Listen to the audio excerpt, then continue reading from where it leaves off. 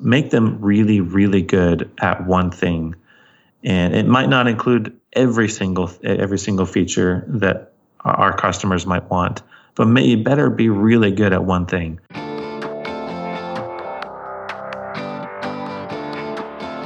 Hey, my name is Felix Tia, and I'm the host of Shopify Masters, a weekly podcast powered by Shopify, the easiest way to sell online, in person, and anywhere in between. Each week, we invite entrepreneurs like you to share what they've learned growing successful e-commerce businesses. In this episode, you'll learn how to create and sell starter kits in your industry, what it means to create a focused product, and why you should toss out good ideas. Today, I'm joined by Spencer Borup from Magmod. Magmod designs sleek, portable, and durable flash modifiers for amateur professional photographers and was started in 2013 and based out of Tucson, Arizona. Welcome, Spencer. Hey, Felix, how are you? Good. So for us uninitiated, what is the Magmod and how does it work? Well, Magmod, everything we do is all about making awesome photography easy. And I was a photographer for about 7 or 8 years professionally and used all sorts of different accessories that would attach to a flash to allow us to kind of modify and shape the light how we wanted to. And a lot of those accessories were just kind of boring, or they just didn't work very well. They would fall off. And one day I had an idea, and that's where Magmod was born, making this system of these modifiers more magnetic and modular and just super easy to do. And so that's kind of where Magmod started, was making this magnetic modular flash modifiers for photographers. Got it. So you have on your website now, you have multiple different products. You've also had multiple successful Kickstarter campaigns. Which product of yours would you say is probably the best selling, and why do you think that is? One of the single best selling products is probably the MagSphere. And the reason that's probably the most popular is a lot of photographers are really looking to take their small speedlight flashes. These are the kind of the Cobra-shaped flashes that go on top of a camera. Mm-hmm. And they're looking to make the light a little more pleasing, and they don't want to think about it too much. You know, they can rotate in different angles and bounce off the wall or the ceiling, and sometimes that's just not enough. And so what we did with the MagSphere is not only did we simplify it by making the attachment method super easy with magnets, we also introduced some features that had never been seen before in a diffuser like this for a flash, such as being able to add gels into the base of the MagSphere to adjust the color, temperature, hue, or density of your flash, which is something very new. And then you could stack it with a MagGrid, one of our next most popular products, to then restrict the light into just a specific area while still retaining that incredible softness. So the MagSphere is super popular. As soon as we launched it, it was kind of instantly one of our best sellers. But we do have some kits that we started making available to retail stores like Best Buy back in September. So the starter kit includes those two products I mentioned, the MagSphere and the MagGrid, and you can get those in a small kit for a pretty good price. Yeah, I've seen other entrepreneurs, other companies starting to create these kits of products, particularly for beginners who they're looking to just get started. And like you said, you have a starter kit that you put out now. What was the genesis behind that? What made you decide that this was something you wanted to do? Yeah, so when we launched the company at the end of 2013, I had kind of 3 products in mind. One of them was that MagGrid, but we also had a MagGel. And so what I was kind of testing in the marketplace was not necessarily new modification abilities, but the ease and speed of these tools. And so the grid and the gel, this new magnetic mounting and modular system, really kicked off right away. And so that was kind of our basic kit, which is actually the name of the product on the website. The Magmod basic kit includes the magnetic mount, our grip, we got the gel, and the MagGrid. And those were always kind of the really strong set of tools that we would recommend to every photographer for every flash that they would normally shoot with. And then when we announced a second Kickstarter campaign introducing the MagSphere, the MagBounce, and the MagSnoot, we offered kind of a really big bundle, which we called kind of the complete kit. And that did really well. But over the years, we found that people wanted maybe to test the waters a little bit simpler. And we didn't have a bundle other than the complete kit that had that MagSphere, that top-selling product. So eventually, a big retailer, Best Buy, came around. They actually came out to us and said, "Hey, we really like what we see. A lot of people are asking about the product." And I said, "Well, that's great. I don't think the current configuration of our bundles, our merchandising, would be ideal for a Best Buy customer." And so that's when we actually started the starter kit and the professional kit. And those kind of came out early last year late last year, and are currently our two kind of best-selling kits. People that want to test the waters, that are unsure of whether or not these are going to solve the problems that they have. And then almost always they come back looking to kind of round out the kit of accessories that they need. Yeah. So you sell this through Best Buy, and of course also I see them featured on your site. Do you have to sell, based on your experience, do you have to sell the kits differently? Do you have to market them differently than you would the individual products? No, not really. We haven't seen a need to market them any differently. Usually when people hear about the brand, it's usually through word of mouth, another photographer, friend of theirs, or an online forum or on Facebook. And then they'll jump onto our website and they'll kind of see, what is MagMod really all about? Do they really solve a problem that I have as a photographer? And so as they jump in and start to see the value that we offer, the really fast, easy, and awesome system, it then kind of almost sells itself. And I'm a firm believer in any product really needs to sell itself. And once they see it, they can kind of pick and choose, all right, which components do I think are going to best suit my needs? And oftentimes they're going to see a bundle or a package that they see that is probably most in tune to give them a little bit of savings in a bundle format, but also gives them kind of exactly what they need. And so we have 5 different bundles, but those first 2, the starter kit and the professional kit, tend to be the ones people are gravitating towards right now. So do you find that new customers will typically buy kit rather than an individual item at first, or is it the other way where they start off with buying one item and then upgrading to a kit? We've seen it go both ways. Lately, I think it's people jumping in with a bundle just because it makes it easier. Bundles are great for customers because it kind of eliminates some of that thinking, that analysis to decide which ones do I need and which ones do I don't need. And so when you kind of bundle them together with our kind of curated knowledge, almost all of us here are photographers. We're very experienced in the industry. We know what true, really good lighting looks like. And so we give our recommendation. If you're doing this kind of photography, we'd recommend this bundle. Or if you're doing this kind of photography and you have this number of flashes, we'd recommend this one. So people appreciate kind of that insider knowledge as photographers that we can offer that helps them kind of make that decision.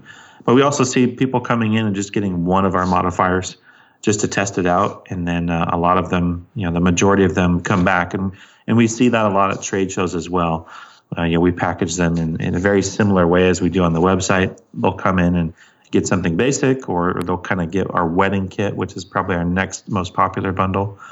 And then they'll come back and just get different gels or try the new MagBeam, one of our products that allows some really cool customization of your light. And then eventually a lot of people will end up with the entire family of the system. That's cool. So when these bundles are created, it sounds like most of you guys are photographers, so you can intuitively know what needs to go together. Have there been bundles that have come out of feedback or just data, I guess, that you've seen from the community and from the customers that you start realizing that certain things are bought together, or maybe customers reaching out asking you to put together a specific bundle? Has it come that way? Oh, yeah, totally. We had that complete kit, like I mentioned previously, which I guess was early 2015 when we started shipping those products. And then after that, we definitely went to our customers and asked, which are your favorites? Which would you like to see in a bundle? And kind of later that summer, we introduced some of our bundles on the website. And the most popular one, the wedding photographer bundle, came out and has kind of continued to be a bestseller. For someone who wants to come in and just get everything, they've heard about it or they've tried it with a friend on a wedding shoot, and they were kind of assisting or something, and they've tried it out themselves. We see a lot of people jumping in right away with the Mega Kit, which is basically one of everything, but a setup for 2 flashes. So if you're a wedding photographer, event, portrait, or family portrait photographer, and you're using more than one flash on one of your portrait sessions, Any of our top bundles are designed to outfit 2 flashes. And so that feedback came directly from our community. And same with the starter and the professional bundle that we introduced first at Best Buy. We went to our community, our Facebook community, with over 35,000 members or something, and we asked them, what would you like to see in some kind of more basic configurations, and that's where those came from. Got it. And have you played around with the kind of discounts that you would include in a bundle if someone bought it in a package? Like, what kind of recommendations do you have there in terms of offering some kind of savings to customers when things are bundled together? Yeah, like I had mentioned, bundles really kind of eliminate some of that analysis. You don't want a customer coming to a website and seeing kind of a grid of 20 or 100 different products. They really appreciate some of that curated expertise. And so when you can make that decision easier, and then you can take off, 2 or 3 or 5%, then that kind of becomes a no-brainer, because everyone is somewhat incentivized by price. A lot of people want the value with the kind of discounted price. And so if you can give them that whole value, what they're looking for, and then incentivize it with a small discount, that works really well in e-commerce. Got it. So I guess what you're saying is that the biggest benefit for the bundle for the customer is just to remove that analysis paralysis and make it easier for them to make a decision on what to purchase. Absolutely, yeah. We see it all the time. Got it. Now, these all sound like great things, right? With creating a bundle, are there any disadvantages, whether it be in the sales or revenue or operations or administration, with offering bundles in your catalog? No, it really depends on how you actually fulfill the bundles. In the beginning, kind of that 2015 time. They were kind of virtual bundles. We didn't actually have them physically packaged in one box, but we would send the order information to our fulfillment partner, and they would take the 5 or 6 SKUs and just package them and ship them off as the individual SKUs. And so when we introduced the starter kit and the pro kit, that actually simplifies the fulfillment, the administration, the assembly, all that kind of stuff, because now it was all in one package. And so the Pro Kit combined kind of 4 of our top products and put them into one physical package. And so that reduces your fulfillment costs, reduces your shipping costs, reduces kind of some of your packaging costs as well. And so that actually simplified it for us, which, in the end is going to drive your bottom line. Every dollar counts in your margin. So yeah, that really just simplified things for us quite a bit.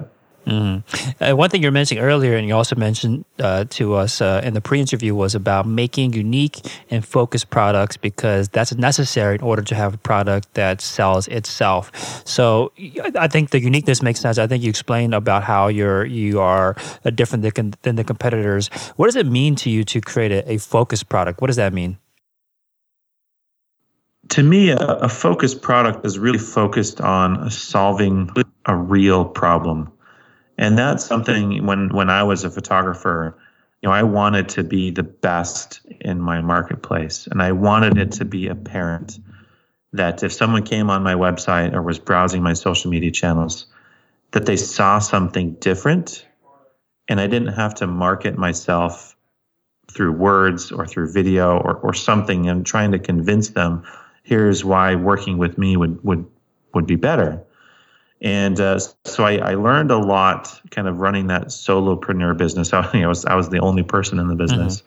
And then when I started MagMod, it was really, I don't want to necessarily need to convince people by just talking to them that they should buy my product. Hopefully that's just apparent when they land on the website and they see the features, they see the design, and they see the value that it offers. It makes it that much easier. So the more focused you get on solving a real legitimate problem, I think the easier it is to kind of grow a brand, because people will then come to you knowing that, oh, he solved my problem in this way, and I really like the way that they did that.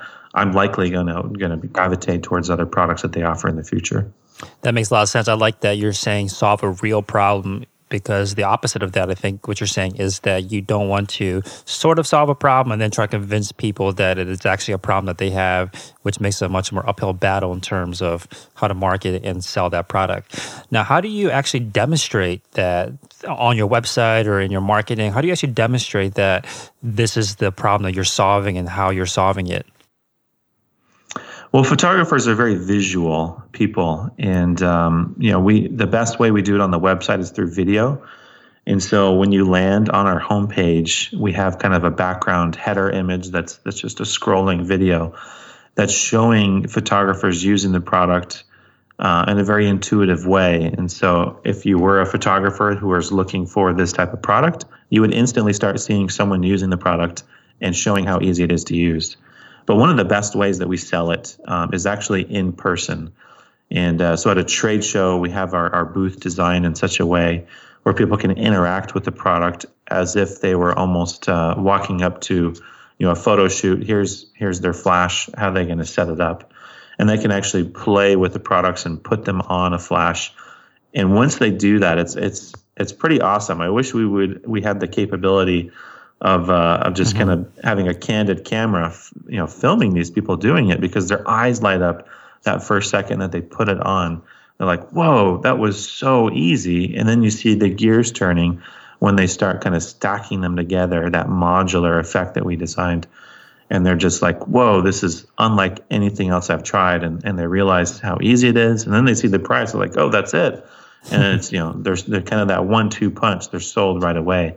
And that's a struggle that we find to do on the website, and which is why we've done a lot of video. And so the more videos we have showing how easy it is and showing the results that you can get from using our products has been one of the most effective ways to demonstrate the value that the products offer. Yeah, that makes sense. That you want to be able to show them the before and after. This is what your life is like before, and now with the MagMod, this is how it can be improved. And you mentioned that with when people look at the price, they're like, "Wow, that's it." I think that reaction can sometimes be different between the people that are buying it that are amateurs versus professionals that need it for their business. Do you find that that's the case in your industry too, where you have the pricing or maybe even the marketing is going to be different when you are selling to amateurs versus professional photographers? It's always going to be different as people's price sensitivity changes. And so photographers that are professionals are the ones that are working day in and day out. And for the most part, these are tools that help them make money.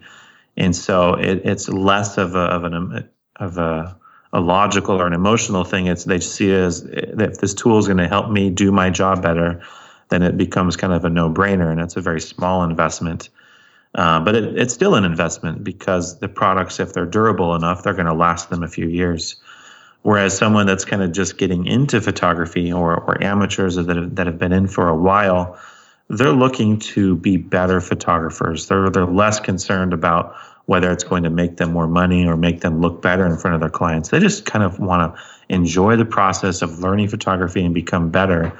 And so they view it definitely in a little bit different way.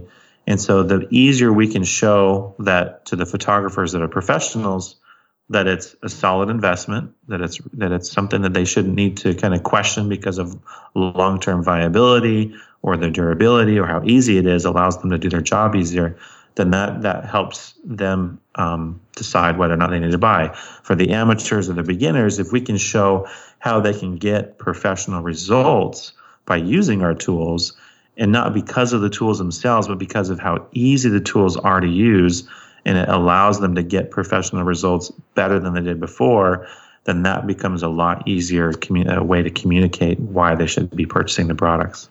Yeah, that makes sense. And this is kind of maybe more of a philosophical question. I think in the photography world or even the filmmaking world, there's this idea that, or not idea, but there's the community tends to like to acquire gear, right? And I think there are other industries the same thing, where people just love to buy products, buy tools, buy gear.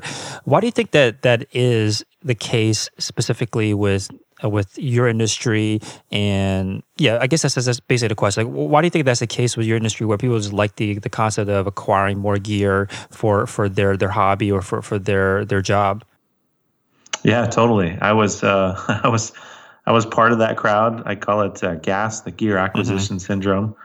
And when I was, an early photographer, really, trying to make my way in it, I'd be, buying and selling different things because I was, really interested in improving my craft.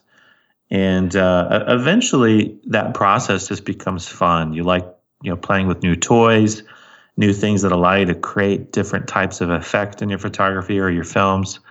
And sometimes it's nice to just have more than you need, because you just don't know that next situation where you would need the tool.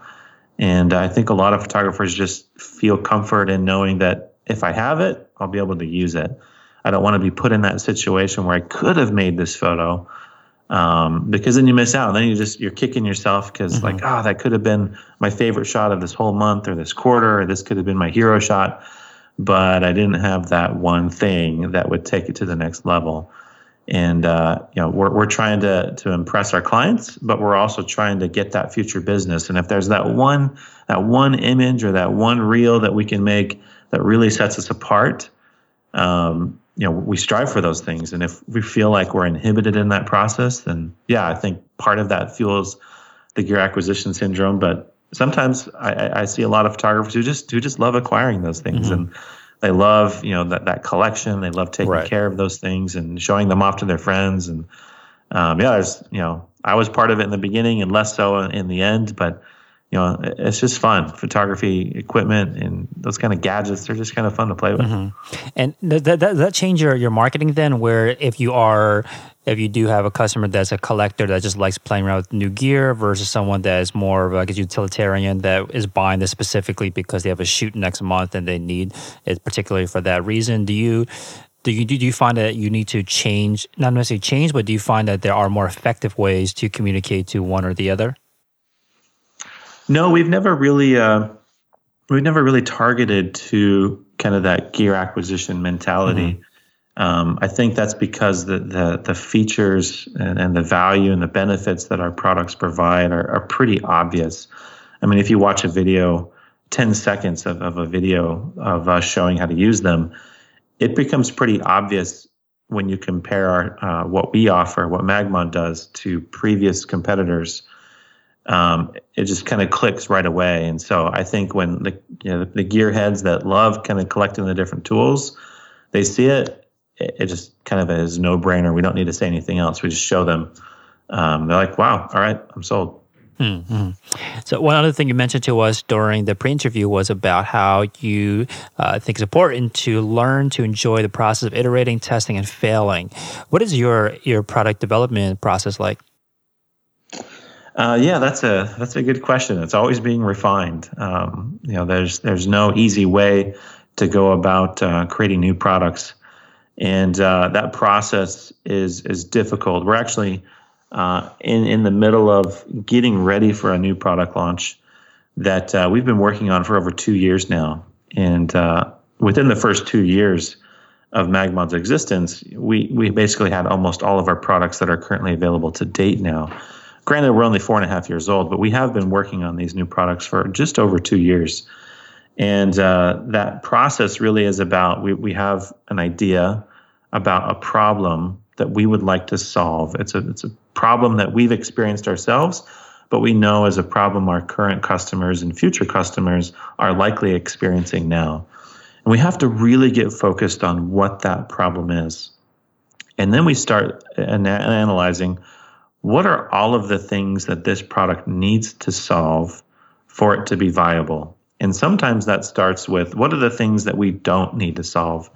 There's a lot of products that are made today, not just in the photography world, but most consumer products today are just about how do we jam-pack features into it and just give them all the features that are possible.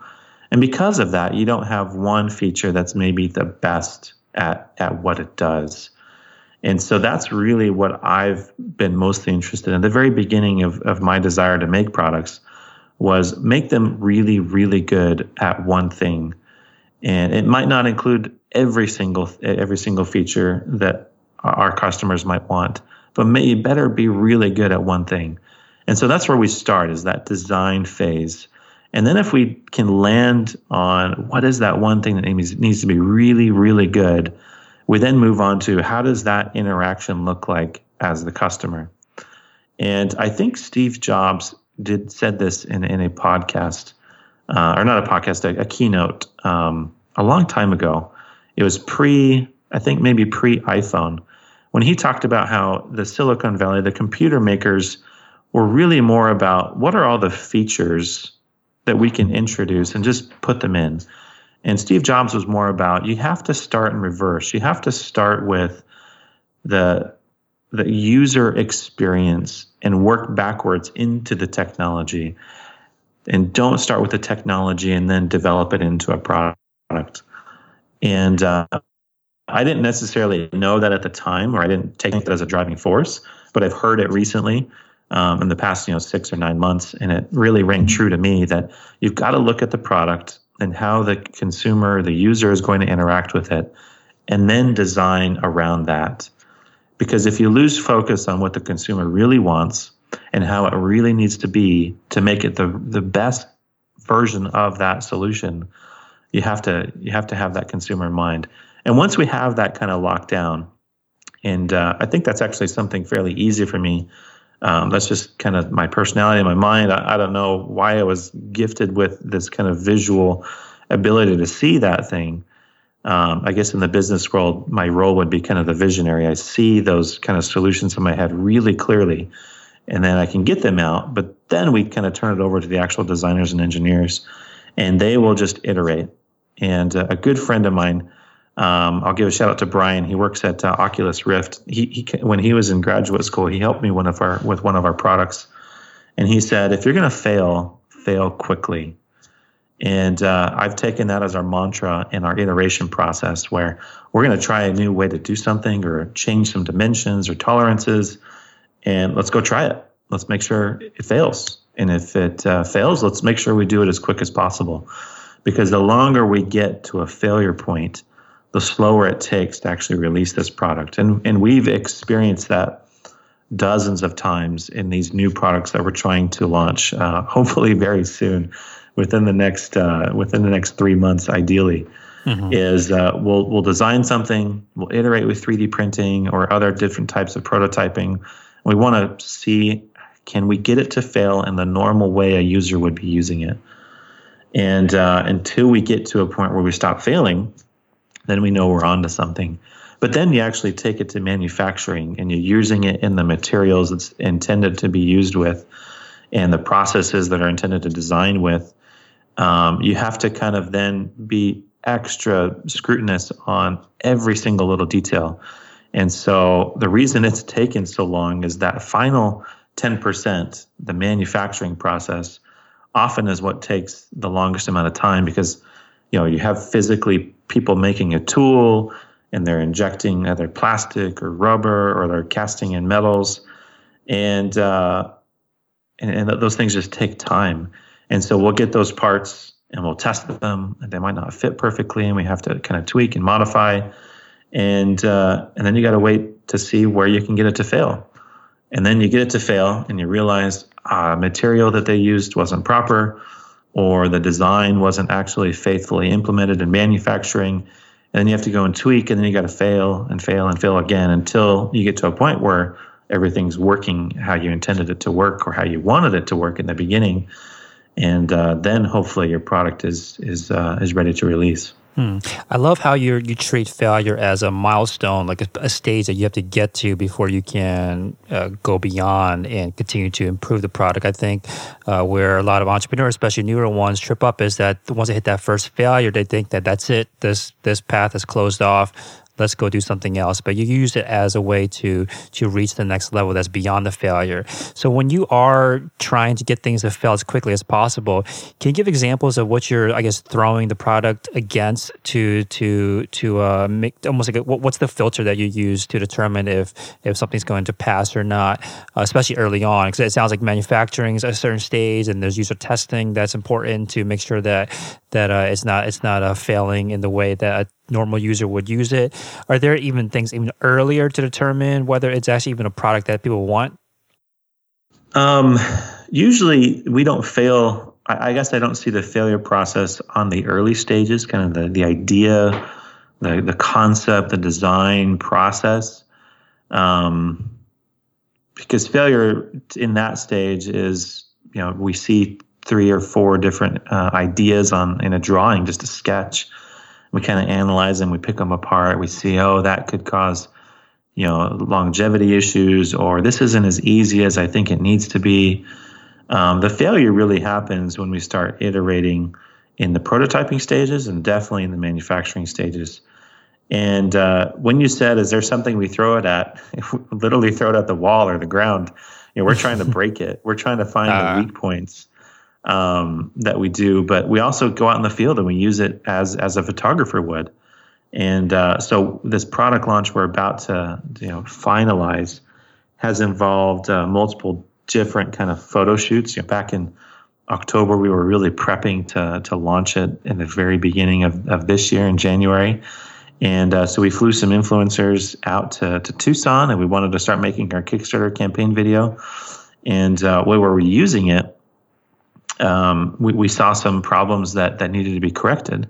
And those were just things we hadn't actually gone out too much into the field ourselves to test them. And we felt really confident because we had been working on these for 6 months.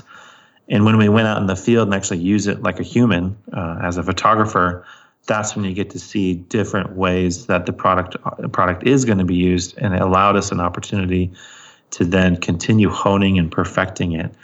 And our design team tells us that, we're going the extra mile for sure, that we feel like this is a version 4 product without having released versions 1 through 3 because of the ways we've progressed, because we've had manufactured products in our hands, and now we need to just make them fail and see if they're going to work reliably in every situation we do it at.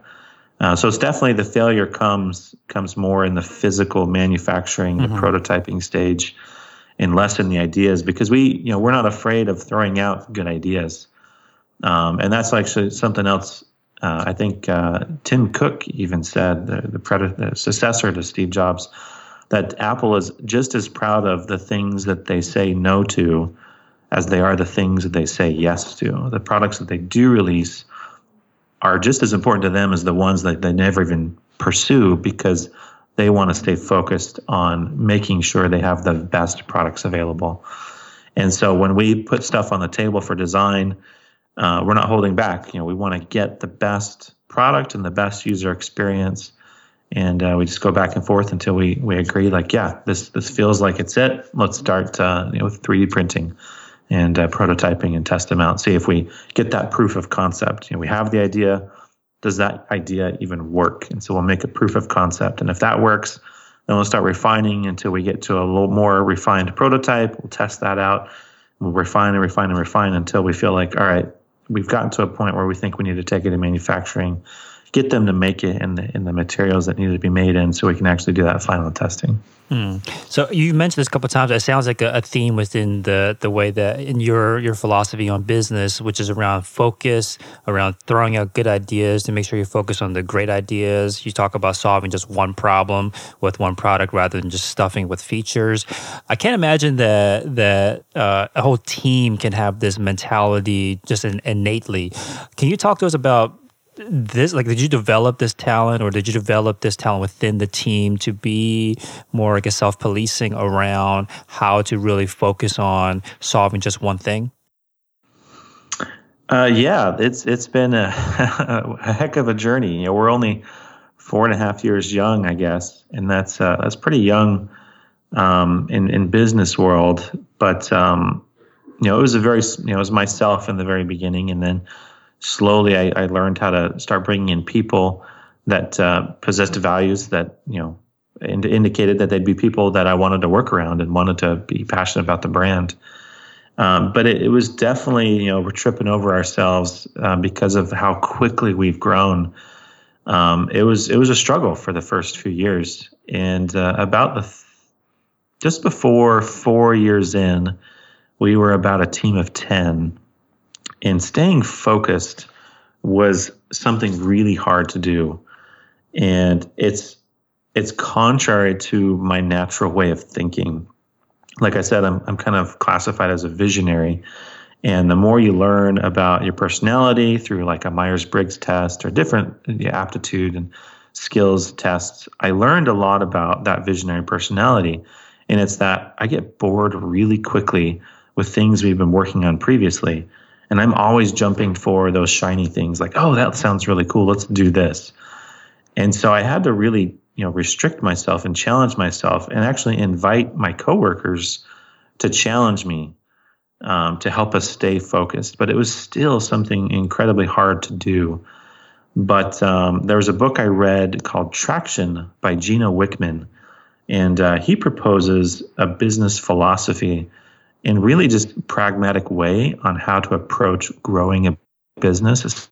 And Traction is all about how to gain focus on your business, on your marketing, on your goals, your vision, where you're going in the future, and then present some tools that allow you to build traction over time. And that traction is kind of interpreted in the book like a flywheel. Once you start turning that heavy wheel, that inertia, you're going to build and build and build until it's starting to really pick up speed. And as long as you're kind of following a well thought out process and you're following it faithfully, that traction will kind of contain that momentum, and that inertia will just allow you to go faster and faster. And so this ability to focus is, I guess, fairly recent for us, but has been pretty life-changing for me and for our team, because we're now getting to the point where the rest of the team can identify like, yeah, this is a good thing, but it's not the best thing. And so right now we're all kind of 100% focused on launching these new products.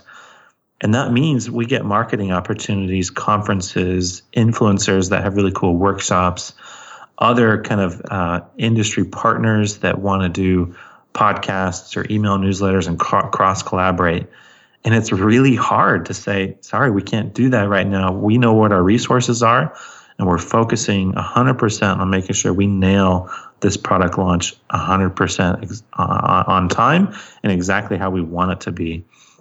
And so that ability to focus really teaches you what's important in your business and what's important to focus on. And if you don't have focus, if everything's important, then nothing's important. And so that's been a really difficult thing for us. And we're getting much better in the product development team to know how to maintain that focus and really focus on our goals, because we know what our 1 year, 3 year, and 10-year goals look like. Yeah, that accountability, I think, is what's worked really well for you guys, where you have a team that you tell them to hold you accountable to these standards. And cause I think it's sometimes easy for us to forgive ourselves when it's something that we are innately drawn towards, right? I think a lot of entrepreneurs, a lot of creative types will be just like you, where they can get bored with things that they're working on. They want to move on to the next thing that they've thought of, right? So I think that accountability is important. And if you don't have a team, I think that's why, accountability partners or mastermind, some other kind of group that you can rely on to help them tell you to basically keep you in check is important. So it sounds like you have a lot of kind of business role models. You mentioned Steve Jobs, Tim Cook, and you mentioned a book, the Traction book. Are there any other books that you have read that have had a big impact on how you run your business? Maybe not a big impact on how I've been running it, but will have a big impact going forward. I've always been interested in the entrepreneuring side of business rather than the operational side. So as a photographer, I enjoyed photography and I got pretty good at it, but I was really kind of geeked out by growing a business. And eventually I kind of capped myself as a solopreneur and needed something new. And that's where MagMod kind of came in. But going forward, books, there's one book called Good to Great by Jim Collins.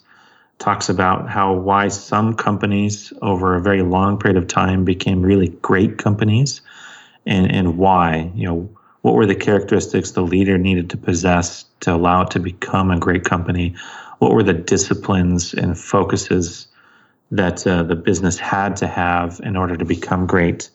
And then a follow-up book to that same series of books, there's Built to Last, and there's Good to Great, and then there's Great by Choice, is another kind of research analysis on great companies that were able to thrive and grow amid very difficult circumstances, kind of the environment around them in the world, in business, was not good for them, but they were allowed, or they were able to excel despite those circumstances, and why the competitors failed in those same circumstances. And so they kind of debunked the myth that some businesses just get lucky, when that's really actually not the case. It was more about the disciplines that the leaders or the businesses possessed that allowed them to thrive. Companies in that book like Microsoft, Intel, Southwest Airlines, other companies like that. And so those will have a great impact on me going forward. One of my recent books that I just finished 2 weeks ago was The 5 Dysfunctions of a Team by Patrick Lencioni. And that goes through how to really build a great cohesive team that allows you to really focus on the results. And there's kind of 5 foundational steps to getting to where results are the most important thing across your entire team. Fantastic book. So if you have a team of people, that's really changed how I kind of view that. And I have local mentors, people in business that I look up to tremendously, that have been down this road before, that I love talking with them. I love asking them questions and learning from them. I think that's one thing. If you're a younger entrepreneur, not by age, but by experience, go talk with people, go find a networking group, and don't be afraid to reach out and ask questions. I think most entrepreneurs are eager to kind of pass on their knowledge. As long as you're polite and courteous and respectful of their time, I think most people want to help others. And I love being able to answer questions if I can. If I have any level of expertise that would benefit someone, I'd be happy to share it. Mm-hmm. And so that was something I learned early on. I started my photography company when I was 21 and eventually went full time by 23. And I've kind of worked for myself ever since. Was you have to learn how to ask for help sometimes. And sometimes that kind of goes against the entrepreneur mindset. Like, no, I gotta figure this out yourself. Yeah. And sometimes you just gotta ask people who have been there before you for that wisdom and that expertise, and take it for what it's worth. You don't necessarily need to go and jump and do exactly as they said, but the more sources you can collect information from, the more you can then filter what are the really solid principles that I need to be basing my decisions off of, or strategies or tactics, and get a lot of information before you actually start making decisions. And once you do, then I think you're better off. So yeah, reach out and ask for help for sure. Yeah, I think this kind of live feedback from some kind of meetup or some gathering of other business owners is even more beneficial than books a lot of times, because the knowledge is a little bit more accustomed to your particular situation, because you're asking someone and you're telling them about your business and the problems that you're facing. Where have you been able to find these gatherings or meetings? What do you recommend people go check out if they want to start being more a part of that community? That's a great question. I'm actually in that process, trying to get myself a little more out of the business on the week to week, so I can go out and meet and commune with other successful business owners and leaders, so I can kind of learn more about how they were successful. So I'm kind of actively looking for those things. I think there's some great Facebook groups that I'm part of that are in the photo industry, other business owners that can share their wisdom on how they've been marketing or how they've been building products. There's groups like EO and Vistage. I'm not members of those. I'm looking at probably joining one of them this year that allow you to be in a forum where you have other like-minded business owners in your community, and you talk about the different issues that you face. And those are all some of the great ways. There's different conferences. I'm going to a conference this week, which is actually part of the Traction kind of ecosystem. It's called the Traction Conference, where I can kind of network with other people that are in the same shoes, other visionaries, other business owners, other mid-managers that are following this philosophy of EOS, the Entrepreneurial Operating System. And the more you can network and ask questions, I think that at least that's how I learn quickly, is if I can learn from someone else's mistakes, then even better. I think in your situation, you've mentioned that you have mentors, but you're obviously now in a position where you can be a mentor to someone else, and you probably have been already. And I think that there has been a lot of entrepreneurship advice out there to go and find a mentor. And you'll see a lot of people go out and they'll start going around to find people and say, "Will you be my mentor? Can you be my mentor?" And this approach, I don't think works very well, where you're just going out asking people to be your mentor. Based on your experience, so now I think on both sides, like what have you found effective in terms of finding a mentor and developing a relationship with them so that that is actually beneficial on both sides? Well, I do have a few specific mentors that I will talk with and meet with regularly.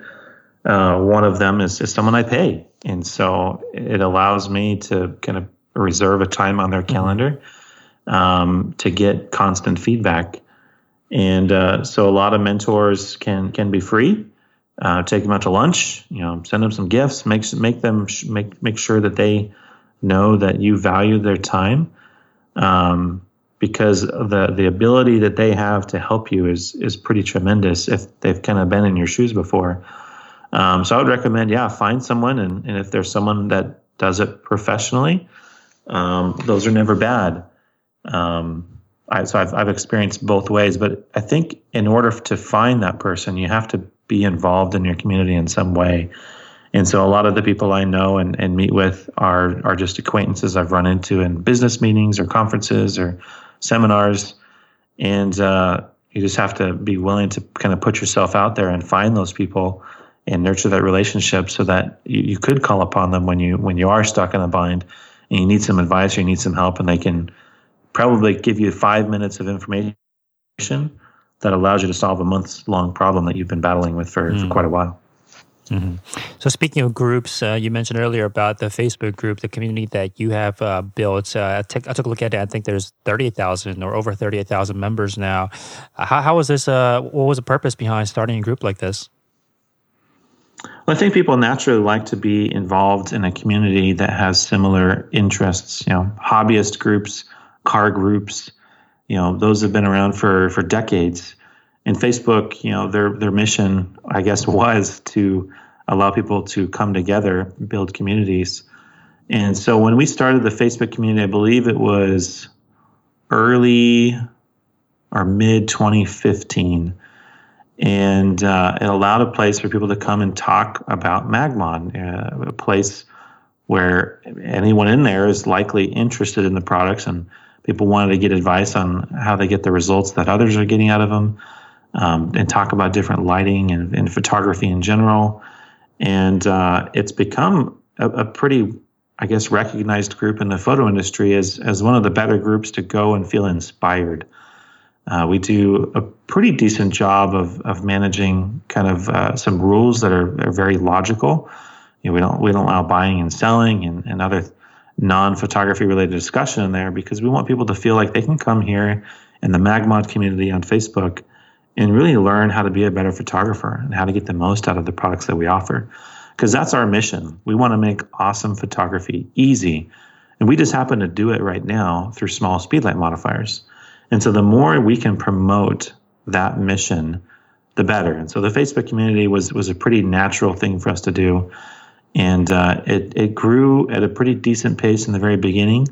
And then about 6 months in, it was just starting to take off pretty well. And now I guess it sounds like 38,000 members. Mm-hmm. It's continuing to grow very, very quickly. And it's because there's a lot of people in there every day sharing great photography and talking about how they made it.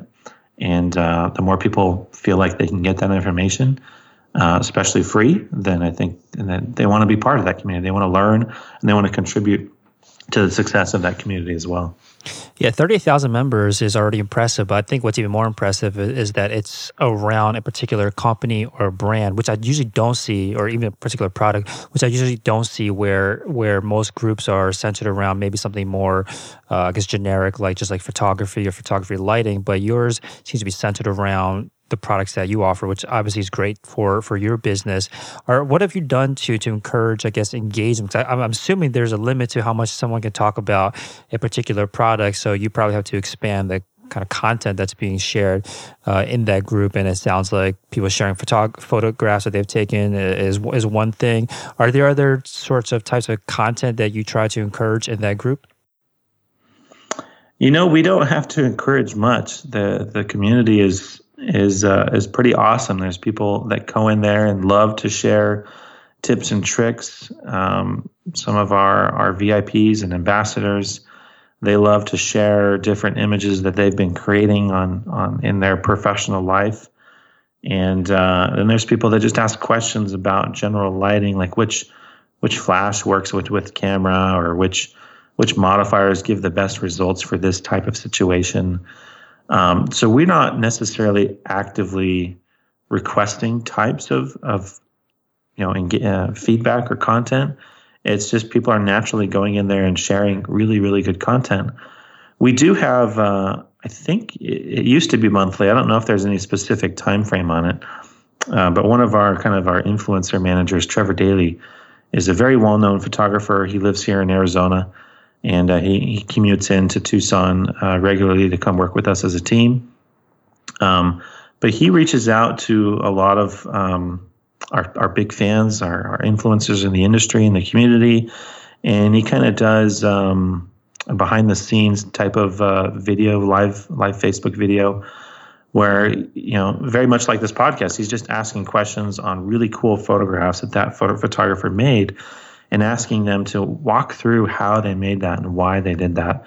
And so it kind of gives that behind-the-scenes insight into a photograph that normally would be really hard to do in just describing it in a Facebook post. We actually get to hear the story behind it. And so those are always, some of the highest watched videos in our group is those, how I shot it videos is what we call them.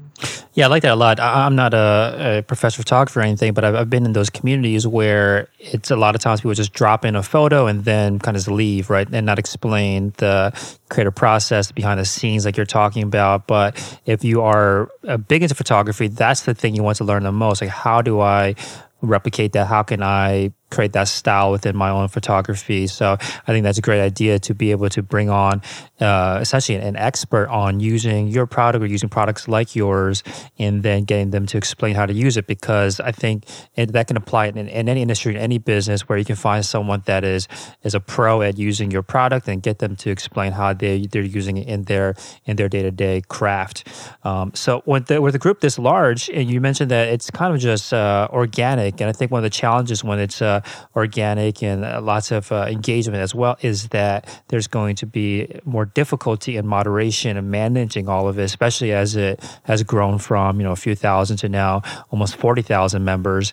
Well, what's the process there? How do you make sure that everything is essentially under control in that group? Well, I have to credit my team. We have a great group of people on our team that really takes this seriously. We want to foster a community where everyone is welcome, and we want to foster a specific type of community where people can share images and learn from it and contribute and build up the community and just grow as photographers. We want to make awesome photography easy, and the better we can do that, awesome. Got it. One thing you mentioned before was, or in the pre-interview, was that you recommend entrepreneurs set bigger goals than you think you're capable of now. You said the sky's the limit, so keep stretching higher and higher, and if you stay focused, you'll achieve it. What was your goal early on, and what, looking back on it, what could you have set it to instead? Yeah, I think as entrepreneurs, we're capable of more than we realize. And as we get into the nitty-gritty of executing the strategy that we have in our head, we have to play both visionary and both an integrator. We have to take that strategy and make it work. But first, we have to dream that strategy. And sometimes I get stuck, not necessarily stuck, but I have to be realistic. And so it's like, I got this big dream, but it doesn't seem realistic right now. So I'm going to take those first few steps. I think making sure that you constantly reevaluate that dream is kind of what I was getting at, that sometimes we set that goal, but the pie in the sky, And then we're 80% there, and we realize, wow, I got here quicker than I realized. And that's been something I've learned is set the goal higher. If you've proven that you've been able to execute on a strategy time and time again over 2 or 3 or 4 years, set that next goal even higher, because the likelihood of you realizing how much you've accomplished so far will likely push you to believe, like, I can get that. And so I've just learned that we've set either product goals or revenue goals, and those are kind of indicators that reflect past performance. But if I set that goal high enough, it'll allow me to chase something with maybe a little more passion than realizing, yeah, I can do this, I got this, and I won't put maybe as much energy into that project, rather than if it was something a little outside of my comfort zone, a little beyond what I thought was capable, it's just going to fuel me that much further. So I would say, yeah, set a goal that is realistic, but set something that's a pie in the sky. Go out there and achieve something really awesome, because I think as entrepreneurs, we're capable of it. Can you give us an idea of how large you've grown the business in the last 4 years? Yeah, so our first Kickstarter campaign, we raised $210,000 in about 30 days. And that was definitely more than I thought we'd get in the first 30 days. The campaign goal was to reach 35,000. And that was a number that I knew would take to make an initial order with our suppliers, fulfill that demand, and give us a little bit to put on the shelves to continue selling on our website. And we reached that 35,000 in 5 hours. And that was just, I think, having a product that sold itself. There wasn't anything necessarily genius that I did to get the word out. I had some great friends that spread the word, and then it just picked up like wildfire. And so we did 210,000 that first 30 days. And then by the end of the first year, it was just over $500,000. And we've grown 200% year over year since then. And so we're growing very, very quickly. And sometimes it's really hard to kind of keep up with the demand because we've had to grow in our staff.